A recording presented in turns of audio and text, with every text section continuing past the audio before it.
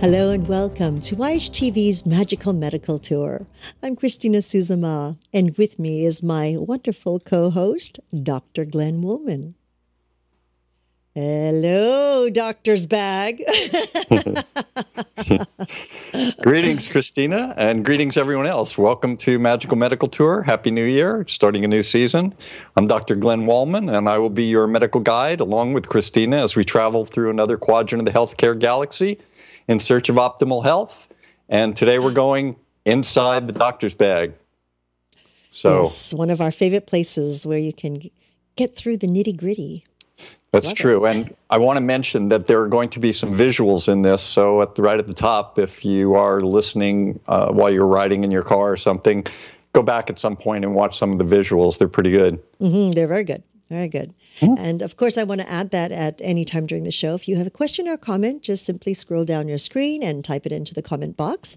Now, if you're listening to this on a device or a podcast, give us a call at 818-LETS-TALK. 818-LETS-TALK. Okay, Dr. Woolman. Let's go, huh? Yeah, I'm ready. Okay, well, first I want to take a personal moment. And just for the beginning, not necessarily related to the show, but this is ground control to David Bowie. Thank you for your creative genius. We'll all miss you. Lovely. Yep. Yes, that's another icon, huh? Another icon. I think there will be more. Oh, yes. Well, it's the way the world goes round, and, you know, we honor all those who have graced our paths and our planet and influenced our lives, and we continue to move forward, and there will be more to come. Yeah, and he really did influence our lives. Yes. So inside the doctor's bag, when I was putting this together, I didn't realize until the end of looking at all the different segments we're going to do today, and it seemed like there was a common theme, and it's the Chinese element of water. You know, the 5 elements, right? Mm-hmm. Yes. Well, this is the element of water today, and as always, just because it says water, it could be a liquid of other types, and you'll see that. So one of the things that I think about on this show is that we present a lot of systems of medicine: Western medicine, chiropractic, naturopathy, Ayurvedic medicine, traditional Asian medicine. And they're all beneficial, but they're not perfect. So our goal, one of the goals on this program, is to bring awareness and consciousness to health of the body, of the mind, and of the spirit. So in recognition of that, I realized that one of the things that's important is to give people more knowledge. And I'm going to start inside the doctor's bag to take people to junior medical school. So each time we're on here, I'm going to cover a different part of the body and some physiology, anatomy, and things like that. So I recommend everyone at some point get an anatomy book for the older people, and for the younger people, get an anatomy app. Just for your own knowledge, because I think when we always talk about medicine and preparatory medicine, the thing that I love to talk about, it's important to have an understanding of the body. So I'm going to start going through different systems of the body and teach people a little bit so that you'll know a little more and it'll make a little more sense. And then when you start taking care of yourself, you'll have a better understanding. So we're going to start today with the cardiovascular system. Now, you know that I love cells, right? I always talk about the cells. That's where everything is. And cells make up tissues and organs. Tissues and organs make up systems, and systems make up the body. Mm-hmm. So if we look at figure 1, it's the cardiovascular system.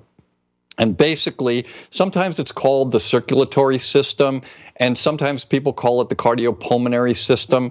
That's when they include the lungs in it. But basically, it has to do with the heart and all of the blood vessels, which include arteries, capillaries, and veins, and breakdowns of those. So you can see in the picture, you can see just a bigger picture of all these. The reds are usually the arteries, and the blues are usually the veins, and they're usually depicted that way because of oxygen, and we'll explain that in a little while. This gives you a sense of how much of the body is covered by the vascular system, and it's all pumped by the heart. and you can see where the heart is in relative to the whole body.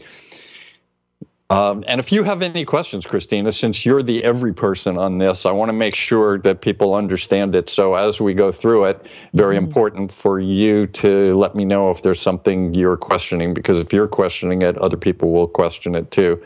Well, as I look at this diagram here, Glenn, it has they must be depicting something because it's red and blue. Right. And so either they're trying to make the veins stand out, because we know the veins aren't that color in our body. So there's a difference between the two colors, right? Yes, correct. And part of the reason is, and we'll go through it a little more in a few minutes, is the red are the arteries. Okay. And the arteries contain oxygenated blood in the hemoglobin. And the blue are the veins, and usually those don't have oxygen. So in fact, they do inside the body look a little more blue. Oh, interesting. Yeah. But they almost run parallel to each other. They almost look like they're following the same pathways. Well, they do. They have to essentially follow the same pathways because the arteries bring blood to every part of the body, and then the blood has to come back to the heart again, so they have to be almost exactly together. Wow. Yeah, that's a good point. Wow. So, but when they draw blood, how do they know which vein? well, that's exactly right. And most of the time, well, that's part of... Does it matter? That's senior medical school. Oh, I see. Right. Okay. But we learn, there are different... Most of the time when we do draw blood, it is from a vein, but occasionally we do draw blood from an artery for different purposes, for diagnostic purposes.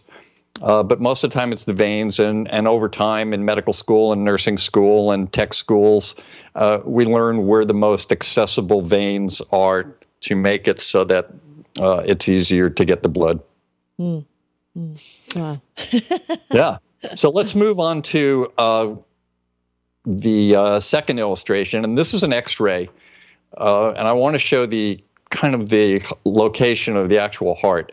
And if you see in the X-ray, you can see up in one corner a backwards R, and that signifies the right shoulder. So you're looking at a person. So on your left side, it would be their right side, and that's the way we always look at things anatomically from the patient's point of view. So you could see there that the heart is essentially in the middle of the chest, and right down the center is where the spinal column is. And you can see that most of the heart is actually on the left side of the chest, right? Mm-hmm. And you can see those two big dark areas, those are the lungs. Mm-hmm. And so the heart is nestled between the lungs, and it's protected from the back by the spinal column and from the front by the breastbone or the sternum. It's also protected by the ribs. Those are those white kind of curly things that you see, not curly, but curved lines that you see. And then below the heart, you see those two domed areas. Mm-hmm. That's the diaphragm on each side of the body. Oh. And then below that is the abdominal cavity. So the heart lies in the chest cavity or the thoracic cavity, and then the diaphragm separates that. And then you have the abdominal cavity. So this is just an idea of where the heart actually lies inside your body. So if you're doing CPR on someone, you realize that the chest, when you're doing it on the center of the chest, the heart is a little bit more to the left of that. Mm-hmm. So any questions on that one? Just for the idea of location. So we move on to illustration 3, which is an actual adult human heart in a cadaver.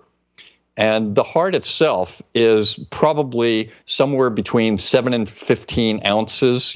Could be bigger than that or smaller than that, depending. And I want to say that as we go through this, every part of the cardiovascular system that we describe has functions and physiology, but it also has the ability to have pathology.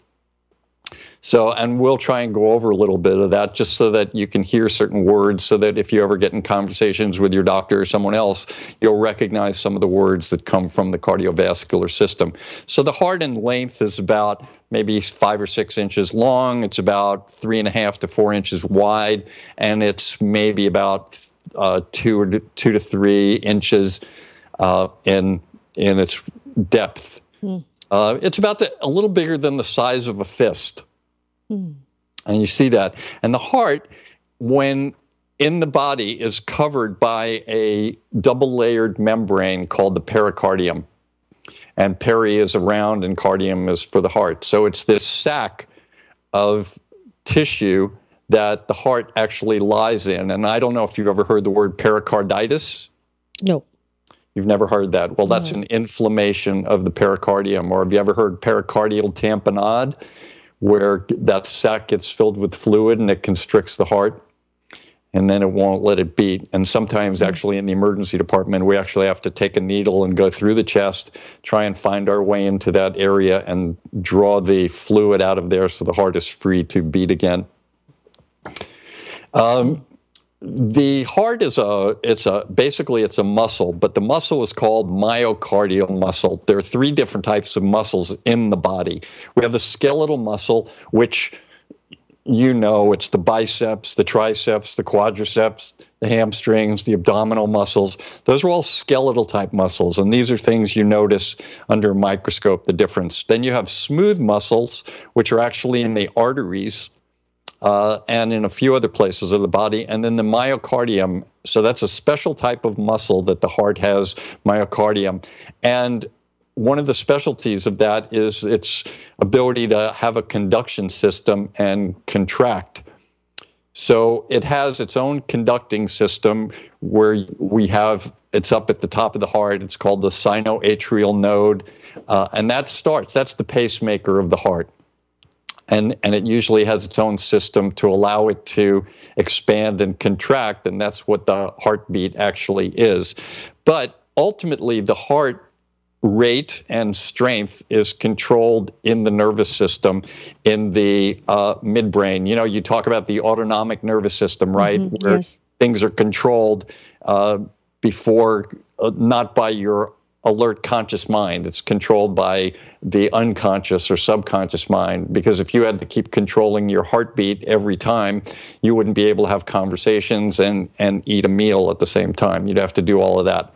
So up in the brainstem, which is an extension of the spinal cord, between the spinal cord and the actual brain, is the brainstem, is this one area in the midbrain called the medulla oblongata. And that is where the actual heart rate and strength of the heart, it can slow down or speed up depending on stress and hormones and chemicals and excitement and things like that. So the heart itself, let's take a look and think about the heart itself. But as we have this beat, the heart usually beats in a lifetime maybe around 3 billion times. And every day it probably beats around an average of 100,000 times, and it probably pushes through about 2,000 gallons of blood throughout a day. Of course, there are differences, so that's not totally exact. Let's look at illustration number 4 and go inside the heart. And what I'd like to do, I think the way to describe the heart the easiest would be to take a tour as if we were a blood cell, a red blood cell. But basically the heart is broken up into upper chambers, which are the left and right atrium, and the lower chambers, which are the left and right ventricle. And between them is its own skeletal system. It has a septum. It's not made of bone, it's made of cartilage and muscle. And that separates the left and right side. And there are a number of valves in the heart that keep blood flowing in one direction. And that's partly the key to the whole circulatory system, is that it always pushes blood only in one direction. And as problems occur, the different pathology occurs. So even in the beat that we talked about with the pacemakers, things happen in that part of the heart where people get different arrhythmias. You've heard of atrial fibrillation. A lot of people get that, or slow heart rates, or tachycardias, ventricular fibrillation. Those are part of the pathophysiology of the conduction system. But in each one of these parts of the heart, you can get pathophysiology. So let's imagine that we're a red blood cell that's arriving to the heart, and all the veins are the ones that bring blood to the heart. So all blood coming from the different parts of the body enter the heart through a vein. If you are below the heart, if you're some part of the body below the heart, you would enter through the inferior vena cava. And if you're above the heart, somewhere in the head or up in the upper shoulders or neck, and you're a blood vessel up there, you would be entering through the superior vena cava. And both of those take the blood and land in the right atrium. And this is unoxygenated blood. And that's part of the key here. So it comes from the body, and we'll cover that again in a few minutes, but it's unoxygenated blood. It travels into the right atrium, and then it goes through the open tricuspid valve. And the tricuspid valve is a valve that keeps blood from going back into the right atrium as it drops down into the right ventricle. And I'll explain that in just a couple of seconds. But you can have problems with the tricuspid valve. It could be not closing correctly, or it can be thinner, or it could be stenotic or narrow, and so less blood comes through. But basically, blood enters the right atrium, and it flows right into the right ventricle. As the blood flows into the right ventricle starts expanding through the natural volume of the blood. As it expands to a certain point, it sends a feedback mechanism to parts of the brain and parts of the heart that a beat is necessary so that the right ventricle can contract and squeeze the blood out of the right ventricle. So as it contracts, it pushes the valves that are flopping down into the right ventricle. It pushes them back up, and they close, so that blood cannot go into the right ventricle, and the only way it can go is through the pulmonary valves into the pulmonary artery. Got that so far?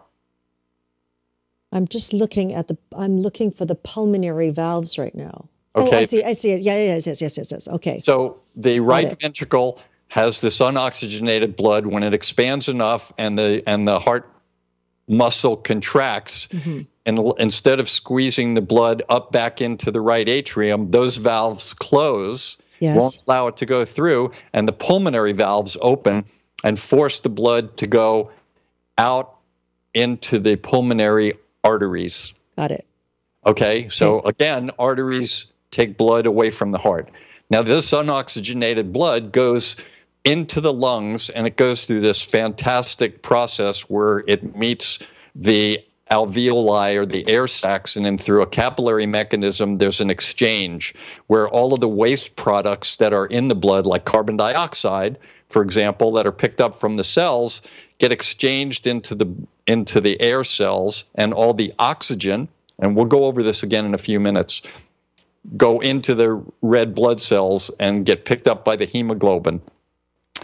And that's where the breath comes in. So when you breathe air in, oxygen goes into the air sacs, and when the blood from the right ventricle comes up there, it sees the red blood cells. The red blood cells get rid of their carbon dioxide through a method of diffusion, which we're not going to discuss too much, but it just simply floats out there. And the oxygen floats into the red blood cells. And then it comes back into the pulmonary veins. Remember, veins bring blood to the heart. But now you see the pulmonary veins are red, right? You can see them on the sides. The pulmonary veins. Are we looking at your image? I think this is. Yeah. We're still looking at the same image. You remember where you looked at the right atrium, the right ventricle?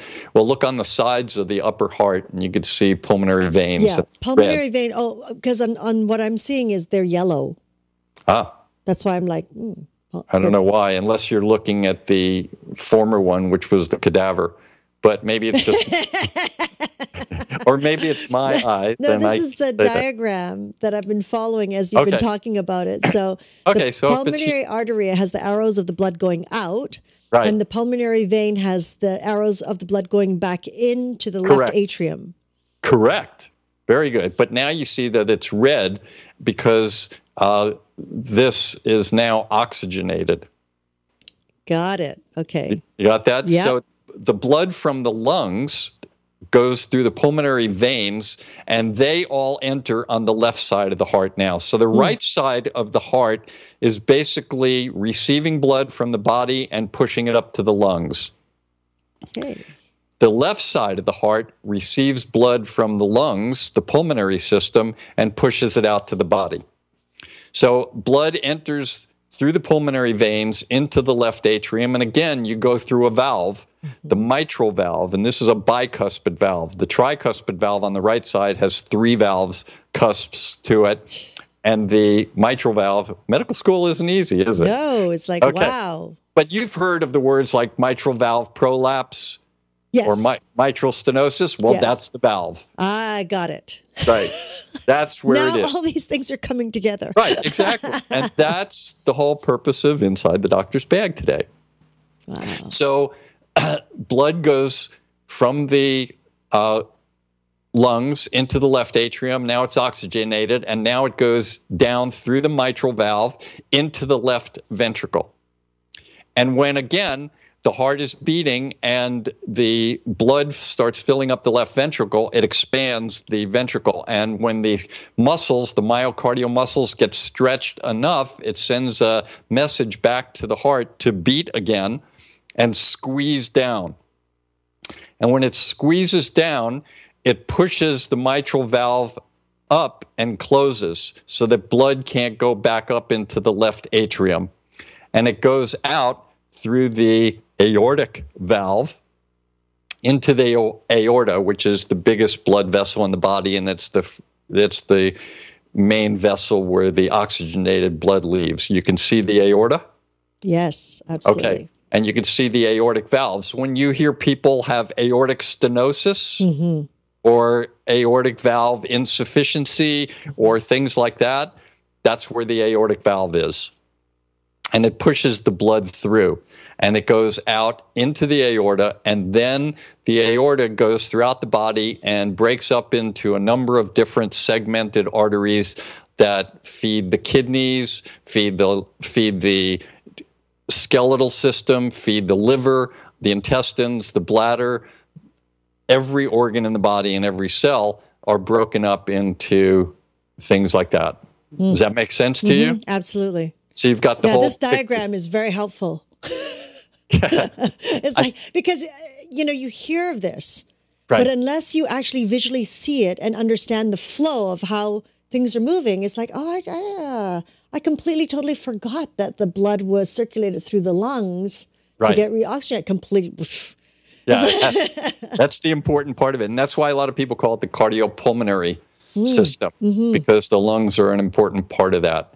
So it's all designed to be a coordinated effort. The heart gets a beat. It keeps beating a number of times per minute, and it squeezes. It accepts blood in, and the ventricles are the ones that push blood out. The right ventricle pushes blood out into the pulmonary artery to go to the lungs to get oxygenated and get rid of the carbon dioxide. The left ventricle pushes the blood out, and now it's oxygenated, and it goes out to the whole body. And then feeds the blood, and then we'll go on from there. But you've got that whole system now? Yes. As long as I keep this diagram up, I should be fine. Yeah, you should be. And I agree with you. And that's the whole point of this. So interestingly, when it leaves the heart, blood goes into arteries. And the first set of arteries that branch off from the heart, this is how the body is so brilliant. The first set of arteries, where do you think they go? That leave the heart from the aorta, the branching parts. I said we have arteries that go to the kidney and to the lungs and to the brain and to every organ. Well, the first arteries that branch off are the coronary arteries, because the heart wants to get the best, most oxygenated, and most instant blood possible. All the blood that you have that's flowing through the heart, none of that goes to the heart. Oh, that's really interesting now. Right. So it has to go out through the aorta. Yes. And then the first branches of arteries that come off of the aorta are the coronary arteries. And you've heard of coronary arteries. Yes. Someone had a coronary, the right coronary, or a blockage of this coronary artery, or you had to have, a graft, coronary artery bypass graft, or open up a clot in the coronary arteries. So the very first arteries that come out of the aorta go back into the heart and go into the capillary system, which we're going to speak of. And then that brings oxygen to the heart muscle itself, and it gets rid of the carbon dioxide and then goes back to the venous system and then goes through the whole circulation again. Wow. Pretty cool?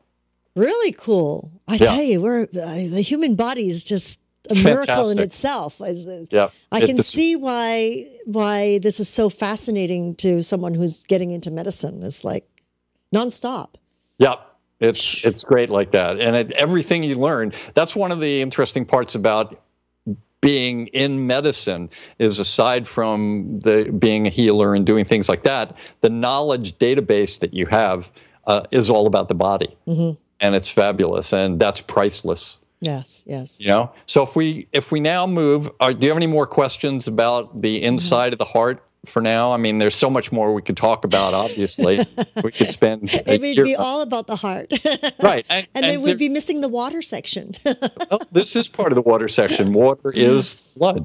Oh, yes. Right? So that's the Chinese element. And of course, there are specialists, cardiologists. That's all they do is the heart. So you've got this coordinated beat and this coordinated flowing system to get things moving. Let's move on to illustration 5, which is a simple illustration, but it shows the heart, and it shows the main blood vessel, the artery, the aorta. Now, as the aorta, which is an artery, it starts going through the body, and the arteries go to all of the organs and all of the tissues, and they are muscular. They have muscles inside of them. That's the smooth muscle that we talked about that allows the arteries to contract and keep the blood flowing in that one direction. And then arteries eventually get smaller and smaller till they become arterioles. And then they get smaller and smaller until they become capillaries. And that's where all of the exchange is, and we're going to talk about that in a few minutes. But then the connection on the other side is, as the blood leaves the capillaries, it goes into the smaller veins, which are called venules. Those eventually drain into the larger veins, and those eventually drain back into the inferior vena cava or the superior vena cava, depending on if you're at the top of the body or the bottom of the body. And do you remember where the superior vena cava and the inferior vena cava enter the heart? They enter on the left side. On the right side. On the right? On the right side. Right. Okay, yeah, all right. If I turn it around, okay. Right. Yeah. That's the hardest part of medicine, to figure out which is right and left. And it still confuses me.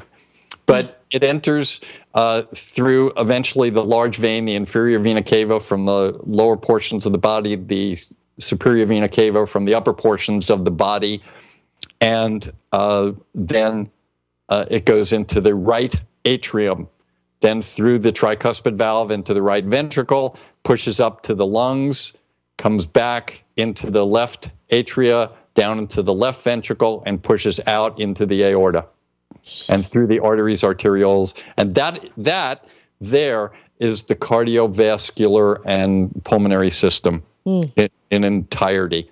And if you take, interestingly, just to give you an idea of something, if you took all of those blood vessels, including the arteries, the capillaries, and the veins, the arterioles, the venules, and everything, and put them end to end, it's somewhere, and this is the number that I read, it's about 60,000 miles. What? Really? Yes. So those 20, or 2,000 gallons that are being pumped through every day go through, if you put them end to end. Right. They would go actually string them out into one long string. Into one long string. It would be around 60,000 miles. So that's over 2 times around the Earth. Wow. How's that for fun? That's amazing. Yeah, That's amazing. so the arteries are thicker walled and they have muscles in them, and you can feel the pulse of the artery. So you know about up in your neck, the carotid artery, down in the wrist, the radial artery. I think we discussed this once in an Inside the Doctor's Bag when we went over vital signs, how to take pulses. Yes. Et cetera. And then we had the femoral arteries. There are arteries all over your body. And when you take the pulse, when you put your hand on the fingers and feel the pulse, what you're feeling is that left ventricle is building up enough pressure to force the aortic valve open and push the blood into the aorta so that it goes throughout the body. And then so that's when the heart contracts. When it expands, you don't feel that. It's the contraction that you feel. And the amount of pressure needed to open up the aortic valve is the systolic pressure. So when you take somebody's blood pressure, it's the systolic over the diastolic, right? Yes. The top number over the bottom number. Yes. Well, the systolic pressure, when someone says it's 120 millimeters of mercury, 120 over 80, yes, the 120 is the amount of measured pressure that the left ventricle generates to open the aorta. And the aortic valve is closed so that blood doesn't come back into the heart through the artery and going in the wrong direction. Does that make sense? yes, yes. And the diastolic, the lower number, is the amount of pressure in the heart when it relaxes.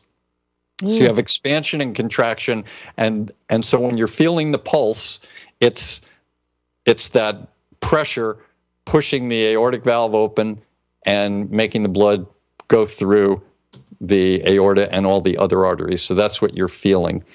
And in medicine, when we learn how to use a stethoscope, for example, and put it over the heart and listen, we know the way that the heart expands and contracts and the beat and the way valves open and the timing of a valve opening and closing and all of these things. And each of them can make sounds.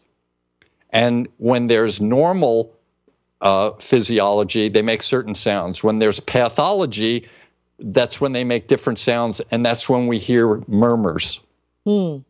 So when we're listening and feeling the pulse and timing the pulse with the murmur that we hear, and we know that when we feel the pulse, the ventricle's contracting, the left ventricle and the right ventricle contracting, and we hear certain noises, that could represent a mitral valve prolapse, because we're hearing the valve cause a flutter in the normal, perfect blood flow. I see. Okay?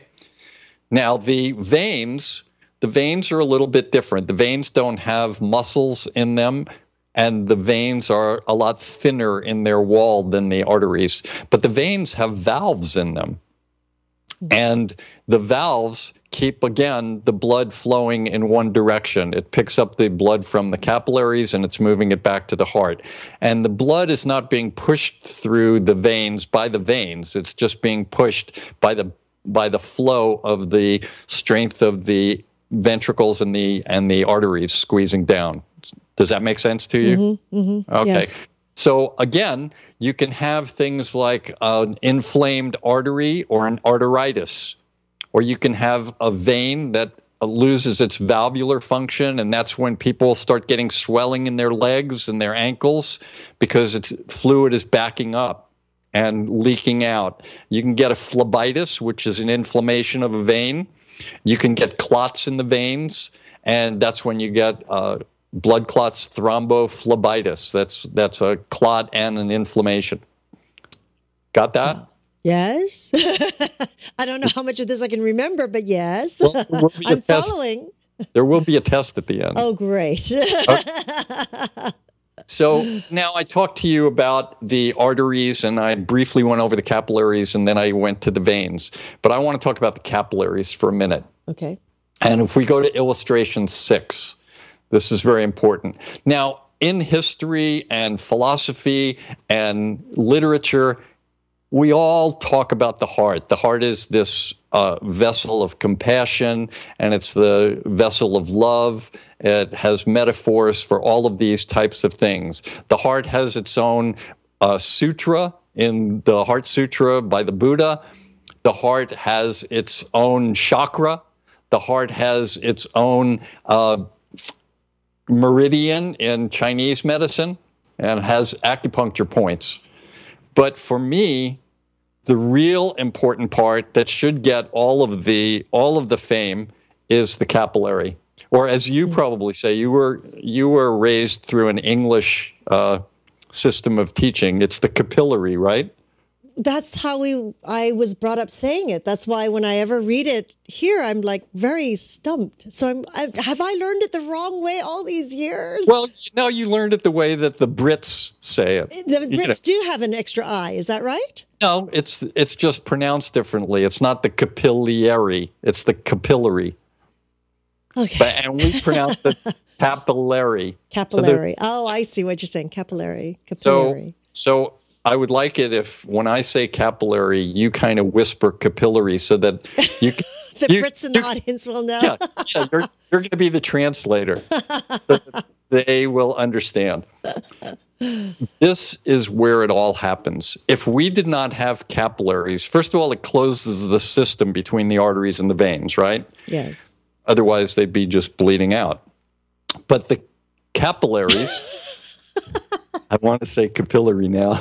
The capillaries are extremely thin and extremely thin-walled. Sometimes they're smaller than the size of a hair, which only allows maybe one blood vessel at a time to go to them. One blood cell to go through the capillary. Whereas in the arteries, the bigger arteries, lots of blood is flowing through. But by the time it goes through the arteriole and into the capillary, maybe only one cell comes through. Now remember, in the arteries, in the aorta and the arteries, that is oxygenated blood. And every cell in the body needs oxygenation and the nutrients that are also brought in the blood. You know, there's the vitamins that we eat and the foods and the proteins and the fats and carbohydrates are all coming through the blood. They would not get into the tissues and down into the cells were it not for the capillaries. We would not live without capillaries. If we just had arteries that went right to the veins, nothing would get to the cells and the tissues and they would all die. So when the oxygenated blood finally gets through the artery and the arteriole and gets into the capillary system, every organ has artery, capillary system, and vein, right? So when it gets to the capillary system, all of that oxygen, those little oxygen cells that are carried on the hemoglobin, diffuse out through the very, very, very, very, very, very, very thin-walled capillaries and go out into the interstitial tissue. And we talked about interstitial tissue and connective tissue, and then into the cells so that they can function as a liver cell or a heart cell or a kidney cell or something like that. And when the cells are functioning, they're producing waste products. So they're producing carbon dioxide and other type of waste. And that carbon dioxide goes in the other direction. It diffuses into the capillary and onto the hemoglobin cell, which carries the carbon dioxide into the venules, into the veins, and back through the superior vena cava, inferior vena cava, into the right atrium, right? Yes. Yeah.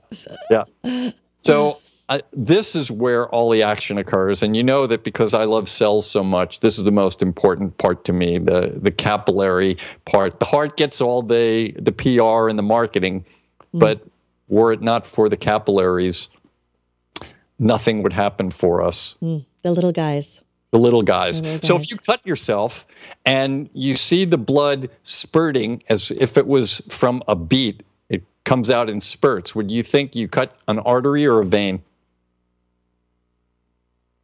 Oh boy. The veins bring the... God, I wouldn't know because they're both running through the same parts of the body. Yeah, usually... that's a good point. But if you see it actually spurting, it has a pulse. Right. then it would be an artery most of the time. The blood just kind of spills out from a vein or a capillary, whereas if you see an actual spurting where it pops and more, and then more, and then So more. that's an artery. That's an artery because it's coming from the heart. Whereas if you do it It's from... pushing out. Right. Okay. So that's a little clue for you. If you come upon someone that's bleeding and you see it spurting, you will start thinking you cut an artery. Most of the time, people cut veins, and that just pours out, or capillaries. You know, when they take your blood, But they there's do no rhythm, is what you're saying. no rhythm. Oh. Right. Right. So I think that covers the cardiovascular system, basically. So do you have any thoughts on that before we move to something else? Oh, I just think it's so amazing. I mean, how everything is, you know, a lot of times when we say everything is connected, this truly brings us to the minute level of how connected the whole body is. Yeah, it's so beautiful. And every organ has that whole system going to it. Every organ has arteries going to it, the capillary system and the venous system to bring the waste back to the heart, clean it up in the lungs, and go back out again. And this happens every beat. Wow. Fabulous, huh? It is. It's actually amazing. I know. I love it. I love it. Clearly. Hey, Glenn, you got to answer me some movie trivia. Yeah. Movie trivia. So if somebody gets cut on a vein, yeah. How long, typically, like statistically, would it take to bleed out versus if they were to be cut on an artery? Ooh, the arteries. Depends on the artery and depends on how deep the cut, but you will die sooner with an arterial bleed than you will with a venous bleed. So assuming that they're, you know, similar size cuts, is it like 5-to-1 ratio? Like you got minutes to live if you cut an artery? Yeah, a bad artery. You got hours to bleed out of veins? Yes. I don't know about hours, but a lot longer from a vein. But again, you know, if you're talking about a vein on, say, the forearm, it would be different than if you were stabbed in the abdomen and you cut your inferior vena cava, the bigger vein. The bigger one. So remember, there are small veins, and then they get bigger and bigger. So if you cut a small vein, and one of the things that will happen that we talk about is blood clotting. Normally, the blood will try and clot itself off so that it won't allow you to bleed out. That's another one of the brilliant parts of the blood. The platelets in the body help. If there's a cut, if it's a small cut, they can go to that area. The body is warned. It sends platelets to that area. They start forming a clot. Other chemistry happens, and then a clot forms. But if somebody is a hemophiliac, they could bleed out fairly quickly. Okay, one more movie, Mythbuster. Oh, we're going to do a myth taking. I just wanted one more. So if somebody gets stabbed or shot, yes, you know, with the knife point, right, are they more likely to hit, just based on pure volume, are they more likely to hit a vein? Yes. Just because you said cuts on the surface are one thing, right? Yes. But when you start poking into varying areas, you're likely to hit veins just because there's more of them. More like veins and capillaries. Got it. Yep. You? Very good. Now he's really going to watch for the blood spewing or not spewing. Could change Segovia's entire life. So now we're going to move to a different topic, if you're okay with that. Absolutely. Elements and compounds. Remember at the beginning we talked about the Chinese element water? Yes. Well, in science, in Western science, water is not an element. An element is something that's made up of similar atoms. Like sodium atoms would be the element sodium. Chloride atoms or chlorine atoms would be the element chlorine. Oxygen atoms would be the element oxygen. Does that make sense? It's one type of atom. When you mix atoms, they become compounds. So if you took sodium atoms and chlorine atoms or chloride atoms and mixed them together, you would get sodium chloride, which you know as the compound salt, right? Yes. So if you take hydrogen atoms and two of them and mix them with an oxygen atom, so that would be H2O, that would be a compound, and you would know that as oxygen. Water. Oh, water. Water, right? H2O is water. Well, water as a compound kills more people worldwide than almost any other compound. Now, when I speak of water in that sense, I'm thinking of your favorite in terms of a tsunami or a hurricane or a monsoon or a typhoon. Also, drownings are a way that water kills people. Overhydration and dehydration. Waterborne diseases like Giardia and typhoid. And water contaminants like lead. Right now in our country, in Flint, Michigan, the water supply to Flint, Michigan has been contaminated with high levels of lead. And so the people that live in this town right now are being exposed to lead and potential lead poisoning. And lead poisoning is when a high level of lead gets into the body over time. And this affects everybody, but mainly children under the age of 6 because they're growing, and it affects the brains more than any other organ. So this is a very difficult situation. I was thinking the other day, you know, when parents got the call from Sandy Hook that their 6-year-old daughter or their 8-year-old son was just shot and killed, and how that changed their lives instantly. Imagine the call that you get knowing that your child, who is 6 years old, is drinking lead-contaminated water and may develop a permanent deficit in their brain. All sorts of problems can occur. There's no system in the body. You know, we talked about the cardiovascular system. There's all the other systems. No system in the body is immune to lead poisoning, including in the blood, where it can affect the hemoglobin. And we talked about how hemoglobin carries oxygen. Lead can affect that. So these kids and adults are potentially being poisoned by lead right now from the water supply in Flint, Michigan. And it can be fatal. Can you imagine that phone call, knowing that your child, aside not being shot and killed, but has the potential now that for their life, they're going to be changed. They're going to be developmentally disturbed. They may have seizures or convulsions, a number of other disorders, usually around personality and development and things like that.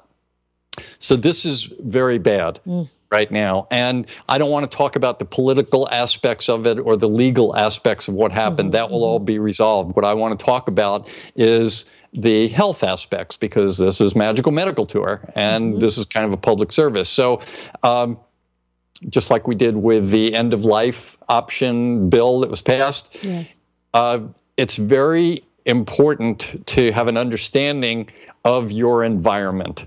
You need to know, each person, for the sake of health, needs to know about your water supply in your area, the air you're breathing. And in fact, here in Southern California right now, we're having another tragedy where methane gas is being left out into the atmosphere at amazing amounts per day right now, which is another environmental catastrophe that has to be dealt with, because it also can cause problems in the future for people. So the point here is that the CDC, the Centers for Disease Control and Prevention, are part of this now, and a lot of health departments are coming in to the aid of the people in Flint, Michigan, to teach them about lead poisoning. This is common around the world, but it's been dealt with. Lead poisoning has been dealt with over many years, and there's been a decrease, but it's still very common as an issue in water supplies, in lead pipes, or people that use lead paint in houses. It can get into the water supply, and then people drink it, and now you have lead in your system, and it is bad.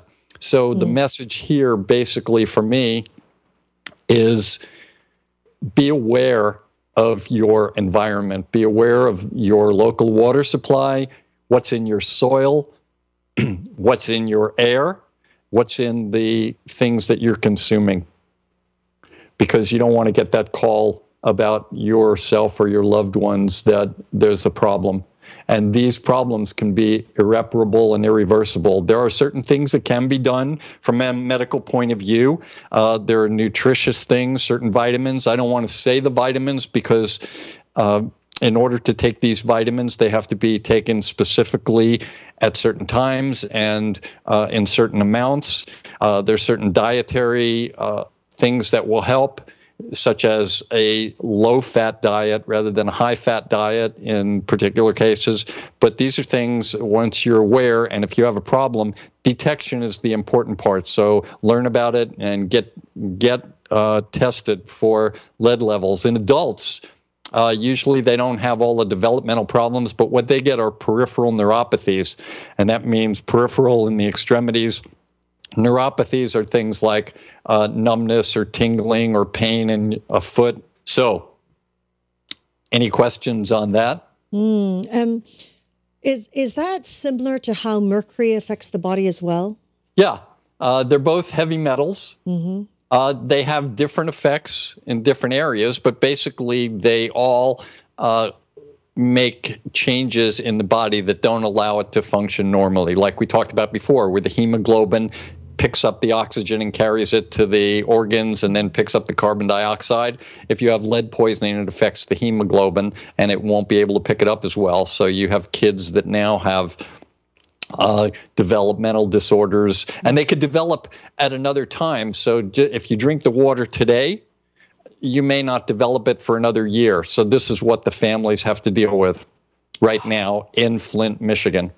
They don't know, some of them don't know if their children who were normal children yesterday are going to develop disorders that are going to affect them for the rest of their lives. Mm-hmm.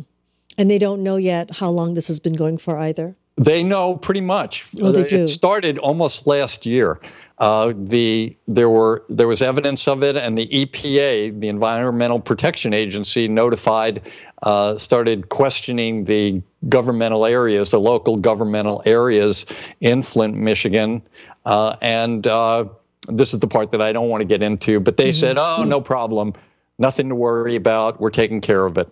They changed the water supply. They had a water supply, and they lost the contract with one company, so they went to another area, and this area was unprotected. So they've been the whole water supply to the community. And right now, they have no water. Everything they have to drink is bottled water, and they don't even have bottled water. This is big in the news right now. That's very sad, but hopefully things will happen. And the health agencies are trying to do their part, which I'm very happy about. So you ready to move on?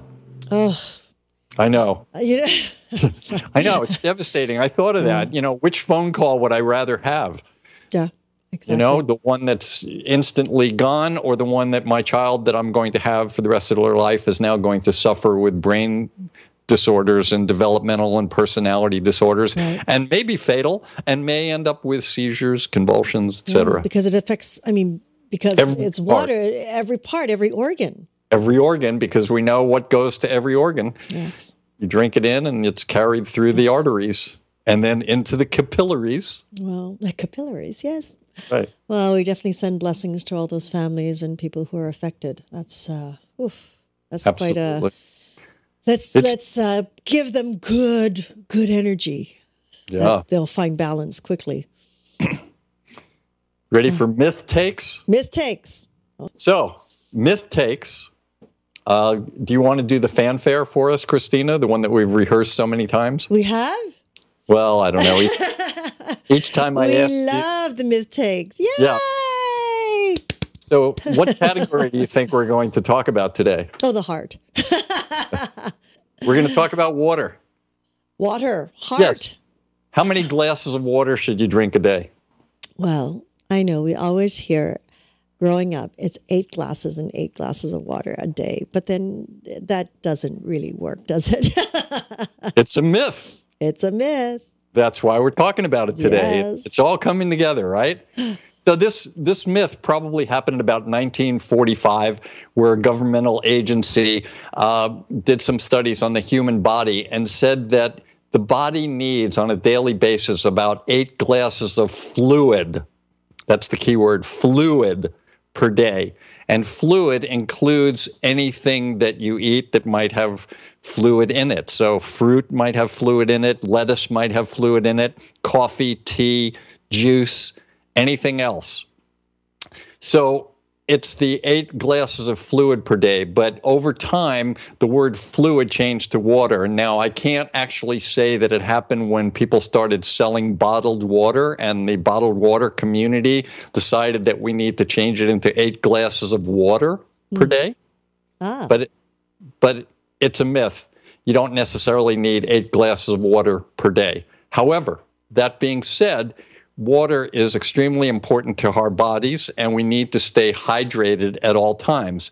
And being hydrated means you have to drink an appropriate amount of water, not necessarily 8, but you have to be aware of how much water you're putting out, say through sweat or excretions, urine, bowel movements, things like that. You have to be aware of your thirst. You have to be aware of how much energy you're putting out in exercise and what the environment is like. If you're in an environment, I remember seeing out in the desert in the middle of the summer when it was 120 degrees, there were people putting asphalt on the roads with all of that heat around them.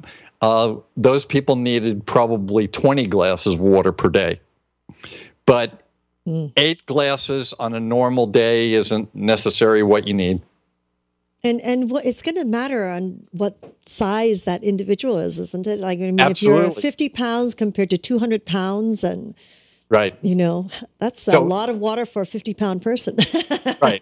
So the myth is that you need 8 glasses of water. You need about 8 glasses of fluid. Water is important. Don't stop drinking water, but you don't have to if it's a cool day and you're not overheated and you're eating food that has fluids in it and drinking tea, you don't also have to have 8 glasses of water. Now, certainly if you have certain types of illnesses, you might need more or you might need less, because water, as I said before in the other segment where water can be dangerous, you can actually drink too much water and die from it. Because it dilutes all of the important chemicals in your body and then they can't function well. So that's the myth. And the One myth take? One myth take? Only one? Well, it's a myth that I do more than one. Actually, when we first started the program, we did a number of them just so that we can get it going. But now I try to do just one at a time due to popular demand. So do you have a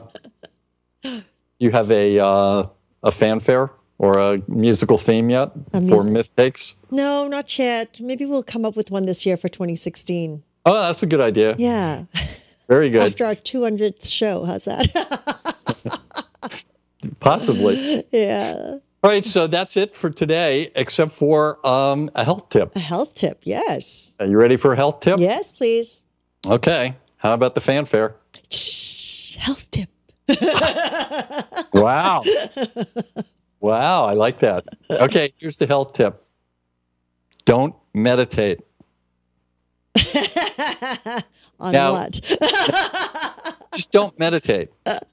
Now, for those of you who actually do meditate, keep doing it. It's vitally important. And those of you that are thinking about meditating, go for it. It's good. But this is selective. This is for the people who have, over the years, have heard about meditation and have chosen not to do it. So I would say continue not to meditate. And I tried to figure out why these people don't meditate.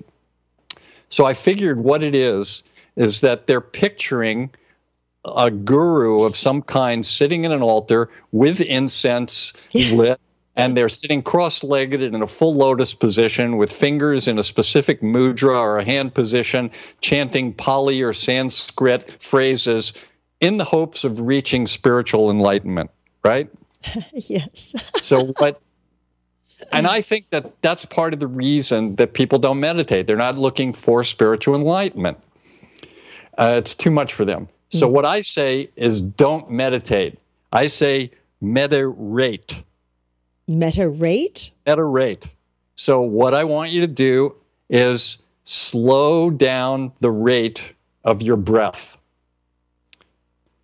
Now, remember, we talked about the part of the brain that's the autonomic nervous system, and we're going to connect that back again, the medulla oblongata. Yes. Well, that part of the brain controls the breath. And the breath is one of the only parts of the autonomic system you can actually control. You can't really control your temperature. You can't control your pulse, really. You can't control your blood pressure. But you can, for a little while, control your breath. So when you meditate, you can just consciously slow down the rate of your breath. Now, remember, I also said in the conduction of the heart, we're putting this all together now. In the conduction of the heart, it actually comes from the medulla oblongata in the brainstem. So when you start to slow the rate of your breath and you concentrate on it, you can actually slow the rate of your heart too, because that's where the pulse comes from. Mm-hmm. And in slowing the rate of your breath and slowing the rate of your pulse, you might even help to lower your blood pressure.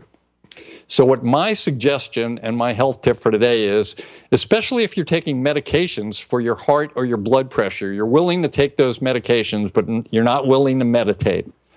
So what I'm saying is each time you take a pill for your heart or your blood pressure, take 1 minute up to 5 minutes, and instead of meditating, meditate.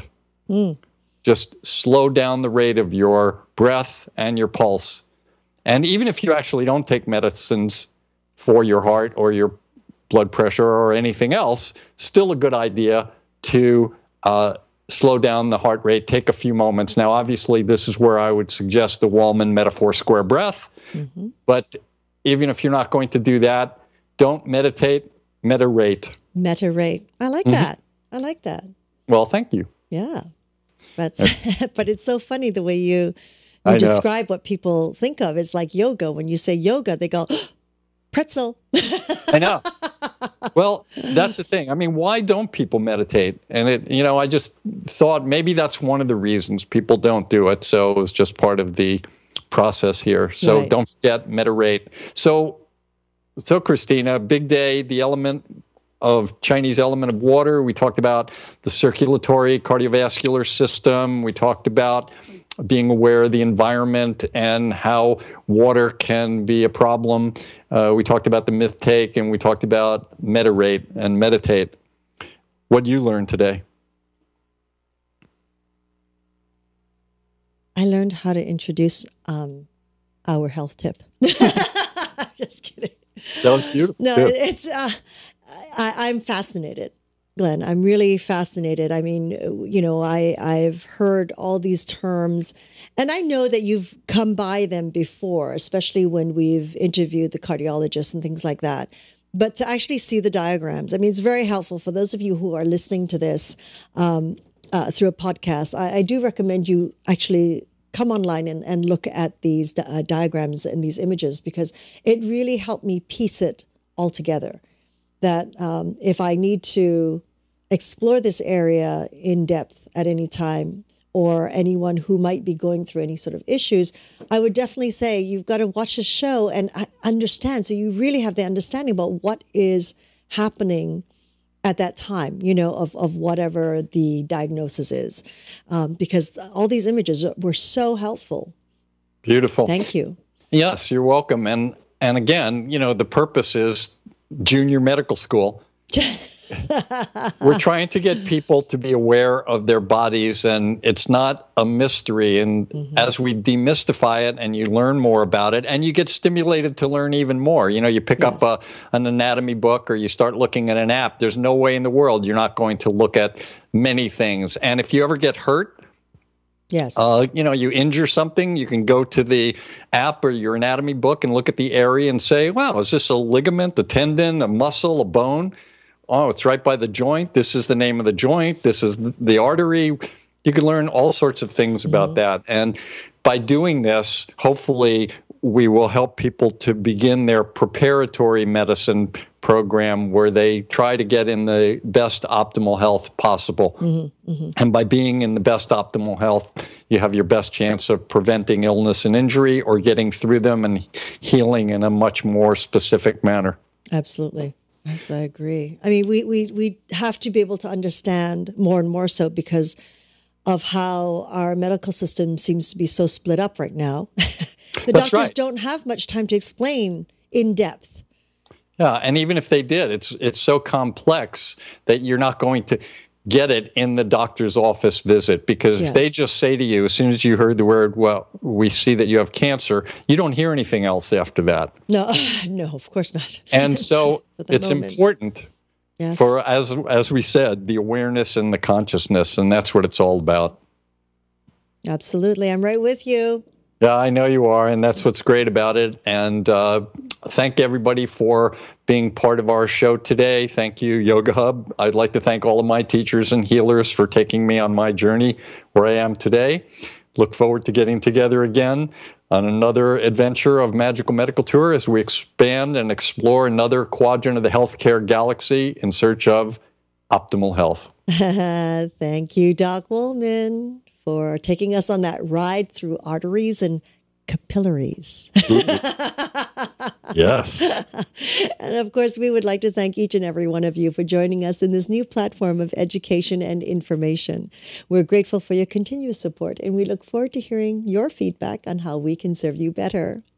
Please connect with Dr. Glenn Woolman through his website, glennwoolman.com, where I encourage you to learn about his metaphor square breath to slow down that heart rate to meta rate. And of course, do join him on his Facebook page, The Medical Guide.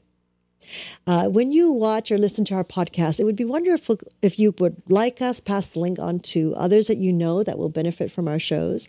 We're always grateful for any feedback and comments, suggestions that you might have. Again, you can scroll down on the screen. It doesn't matter how, like it could be a year from now, a month from now. Just type it into the comment box and we'll be sure to answer you, or give us a call and leave us a message at 818-LETS-TALK. 818-LETS-TALK. Until next time, namaste.